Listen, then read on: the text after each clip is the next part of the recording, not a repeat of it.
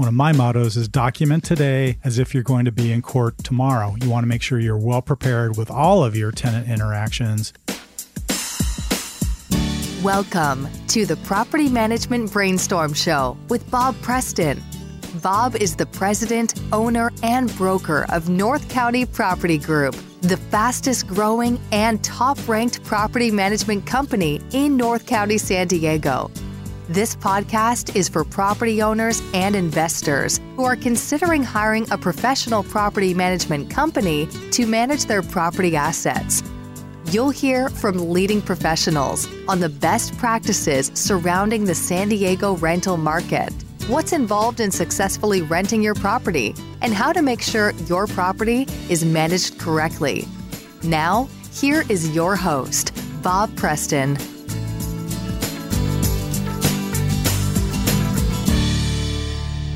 What's going on, brainstormers? Before we get started today, I'd like to offer you a copy of my new ebook called Best Practices for Renting Your Home. It's a quick read and offers all of my tips from being in the property management business for over 20 years, navigating the pitfalls and safety nets that come with being a landlord. This ebook has recently been published and is offered as a free download on the North County Property Group website. Find it at this web link and download it for free. www.ncpropertygroup.com/ebook. That's NC as in North County, ncpropertygroup.com/ebook.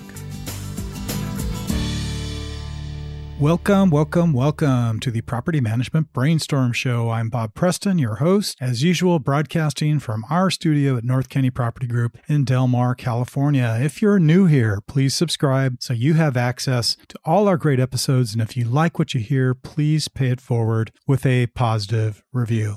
Today's episode is going to be a little different because it's just me today, kind of flying solo, if you will, and I'm going to discuss my top 10 list of landlord mistakes. I thought about doing this as one of my 5-Minute Fridays, but the content is pretty extensive and it would be tough to cover it in 5 minutes, so what the heck? I thought it best to offer this up as a full episode of Property Management Brainstorm, so fasten your seatbelts and here we go. Being a landlord can be a satisfying and monetarily compensating experience, but because of the time and cash required in purchasing and owning a rental home, maintaining and leasing the property, the choice to become a landlord involves some serious considerations. Through the years of owning my property management business, North County Property Group, I've consulted with hundreds of owners of residential properties who are landlords or were maybe considering becoming a landlord. Some of these individuals were coming to us because they had made mistakes along the way, or perhaps even had a property manager who made mistakes that they were trying to undo. I'll also admit, we've not been perfect over the years, and we've made some mistakes along the way, which we've learned from, and any viable property management company would admit to the same. In today's episode, I'll be sharing what I've seen in my 20 years of being a landlord as the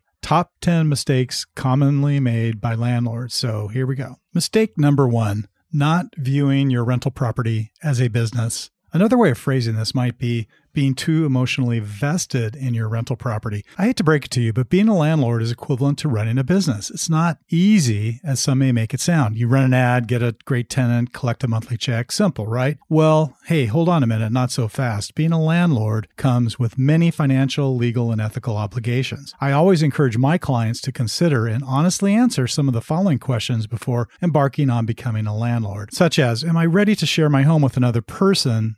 Or does that feel strange? Is it going to bother you thinking about a person living in your home, using your appliances, sleeping in your bedroom, using your bathroom? Am I too emotional about all the great time spent at the home with my family? Another good question to ask yourself is, am I level-headed and can I remain calm and reasonable when conflict resolution is required with a tenant? If you answered no to any of the above questions, or maybe you're not sure, don't worry. Most people get a bit nervous when reviewing this list. But if you're not completely confident in handling all these items properly, you can still be a landlord, but in that case, it's probably a good idea to consider hiring a property management company.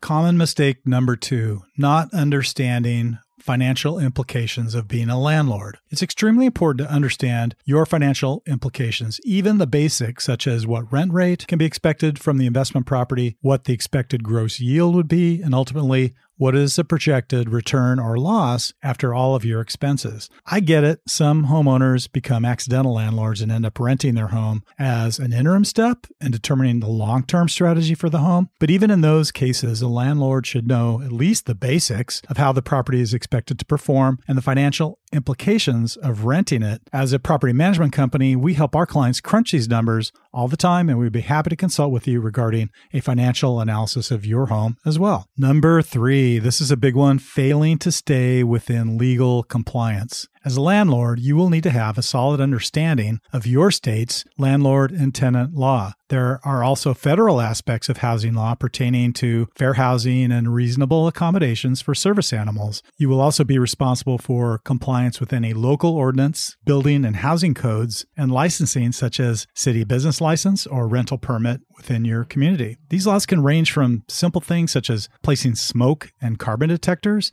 in the proper places within the homes to more serious aspects such as prohibiting landlords from discrimination against protected classes. In many cases, your HOA may even have bylaws which you will need to be in compliance with. It's important to remember that these laws apply to your advertising, casual conversations with prospective tenants, and screening selection of tenants. If you say or do the wrong thing, you can be held responsible for your violation and misconduct as a landlord and subject to lawsuit or penalties by the regulating agencies. Number 4, inadequate documentation and record keeping. An important part of your rental property business will be accounting and record keeping. You must keep accurate records and retain the supporting documentation of your income and expenses on each property in case of an audit. You'll also need to keep really good records pertaining to the tenant, such as move-in, move-out inspections, photographs, and things like this as well. As mentioned earlier, it is also important to track the financial implications of your rental property to determine the performance and for providing records to your tax advisor in preparation of your federal and state tax returns.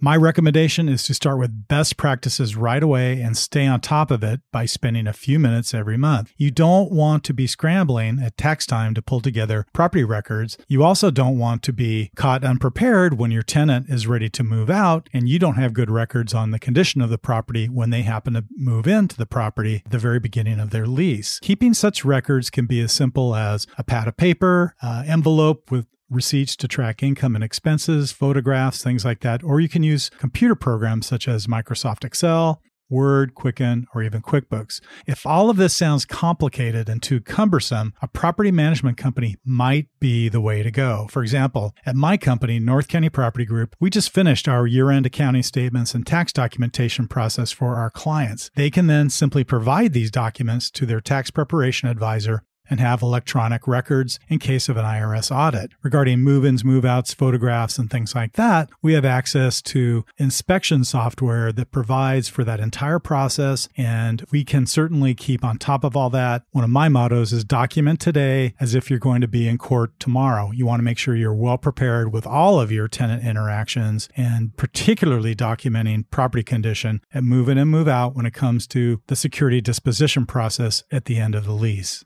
Common mistake number 5, improper insurance policies. In the scenario of long-term rentals, which are typically unfurnished, rented under a 12-month lease, there are 2 types of insurance policies that should always be required by a landlord. The first type of insurance is a rental dwelling policy purchased by the owner of the property. This is substantially different than a typical homeowner's policy, but you would be surprised how many landlords are still renting their property under their original homeowner policy. The rental dwelling insurance policy is different because it should be a minimum of $1 million public and premises liability insurance. This is likely more than would be provided by a homeowner policy, mainly because a renter is now living in the home. It's important also that your insurance company knows that the home is being rented and is occupied by a tenant. The insurance company might deny a liability claim by a tenant if you do not have a rental dwelling policy secured on your property, but instead have the basic homeowner's policy. The rental dwelling designation is also critical if the house were to become uninhabitable due to a catastrophic or major incident, such as a flood at the home, and the tenant is required to move out of the property. In such a case, the insurance would pay the property owner's lost rent during the rebuilding period. The second type of insurance I always recommend be required is renter's insurance obtained by the tenant to protect their personal belongings and provide tenant liability coverage. In addition to protecting the tenant's belongings, renter's insurance protects protects the landlord if something should be caused by the tenant that damages the home, say a bathroom flood or kitchen fire caused by the renter. Renter's insurance would also pay for temporary housing for the tenant if the home were to become uninhabitable for no cause of theirs. This episode of Property Management Brainstorm is being brought to you by Point Central Smart Home Solutions. Property managers and investors, let Point Central help you reduce hassle and improve your income through smart property automation.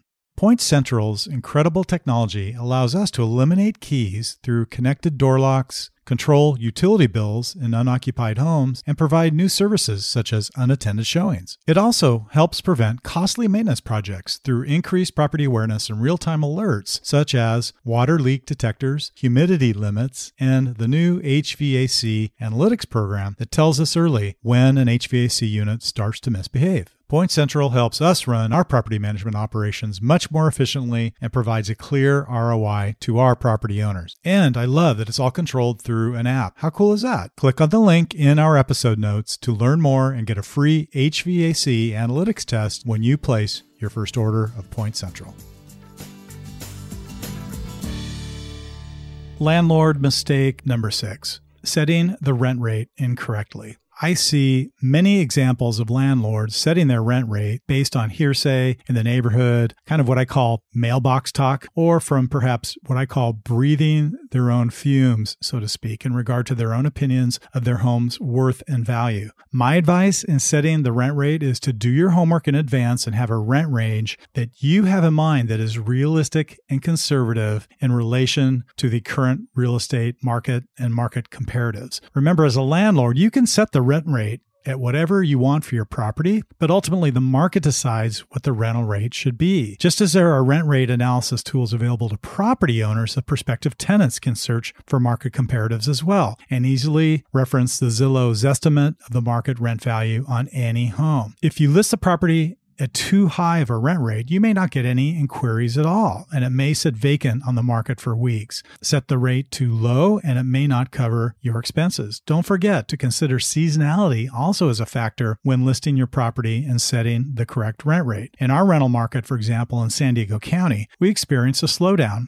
in long-term leases during the summer months of July, August, and again in the holiday season of November and December. If new clients wish to list their property during any of these seasonal times, we encourage them to sharpen the pencil a bit on their rent rate to have the best chance of getting the property leased during the slower market period.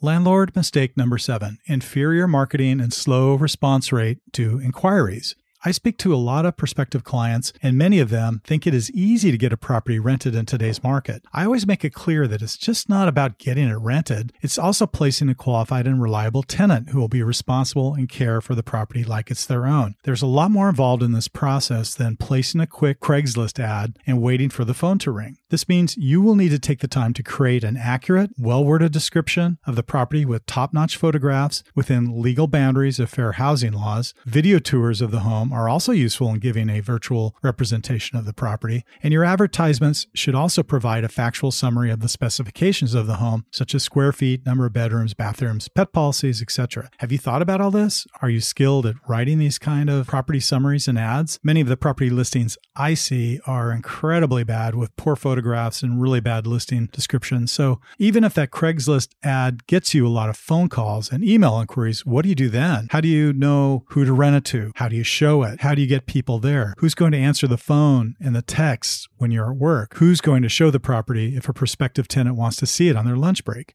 Even though it seems like it's easy to rent a property because of the demand in the market is very extreme right now, the process of making it happen can still be quite complicated. Number 8, poor tenant screening process. When screening tenants for your rental property, it's very important to have a published set of criteria and stick to it. I know that a lot of people who apply for rental properties seem nice. They might drive the type of car you like. You might have a lot of things in common. But if you stick to your criteria, this will assure that all prospective renter applications will be evaluated consistently within these guidelines when compared to other applicants. At North County Property Group, we publish our rental criteria and make sure all applications are aware of the criteria before they apply. I'm going to put a link to our rental criteria so you can check it out. It's on our company website. To determine if an applicant is a match, you'll also need to put them through a screening process. What is that going to be? And do you have a plan on how you're going to do that? Are you going to check their credit score? Are you going to check their eviction history, their criminal background? Make sure this is done thoroughly and in a timely fashion so that you can get back quickly to a tenant if you have more information you need from them, or if they haven't submitted a complete application and you need additional documentation. At North County Property Group, we utilize an online application process, which can be accessed directly from the respective property's listing page, and then we can screen them instantly for credit score, criminal background, and also eviction history. This is super quick, easy, and of course, we always want to make sure we check previous landlord references as well. All these things will help you pick a good tenant for your property. Number 9, an insufficient lease agreement. It goes without saying that every rental arrangement with a tenant should have a lease or a month-to-month rental agreement documenting the understanding as a contract between both parties. Verbal rental agreements, even if they're done with family and friends, should always be avoided. Recommending the form of the lease is beyond the scope of this podcast because it needs to be within the context of your respective state laws. I can tell you, however, that at North County Property Group, I'm a broker in the state of California, so we use the lease agreement from the California Association of Realtors. It's well vetted and fully compliant on both sides of landlord and tenant law. If you're not sure about which lease you should be using or if your lease is sufficient, just check with somebody who's in the know, perhaps a property manager in your area or perhaps your attorney, so they can take a quick look before you have a tenant sign it. Number 10, deferred maintenance. To me, this is one of the most important aspects of being a landlord and renting your property. Like it or not, keeping your property well maintained is part of being a landlord. Not only does handling repairs quickly and properly keep your tenants happy, but it also assures your property is well maintained along the way and kept informed of its top market value. This means having someone available 24/7 to answer maintenance calls and respond to tenant issues. Many landlords can get annoyed by this, tenants making maintenance requests, but you just have to remember that things you found okay to live with in your home may not be deemed acceptable to a tenant. If you've lived there for years with certain idiosyncrasies about the home, then these small issues may need to be handled to make your home safe, secure, and livable in the eyes of a tenant. When a tenant first moves into the property, there's also likely going to be what I refer to as kind of a stabilization period. So be ready and expect this to occur. You've become familiar with the home's freckles, but these may be annoying to your tenant once they move in. My guideline is set aside 10 to 15% of your rental income as a reserve for maintenance on your rental property. Another rule of thumb that's common is the 1% rule. A landlord should expect to spend about 1% of the home's value each year for ongoing maintenance. So, for example, if your home is worth $500,000, plan on spending much as $5,000 a year for ongoing maintenance. When acting as a landlord, it's your responsibility to collect the rent, do your accounting, create and enforce rental policies, handle the maintenance, and be on call for tenant communications, all while remaining in compliance with local, state, and federal law. And on the rare occasion a tenant stops responding or paying rent, eviction may be required. Does all of that seem overwhelming and not worth the blood, sweat, and tears? As part of your process of being a landlord, you should ask yourself these very same questions and consider the possibility of hiring a property manager. I'd be happy to consult with anyone considering becoming a landlord. Just remember, I'm a broker in the state of California and will need to keep my advice or tips within that context. But feel free to reach out to me through our contact page from our website. I'll list that in the episode notes of this particular episode, or you can just call us at 800-436-2235.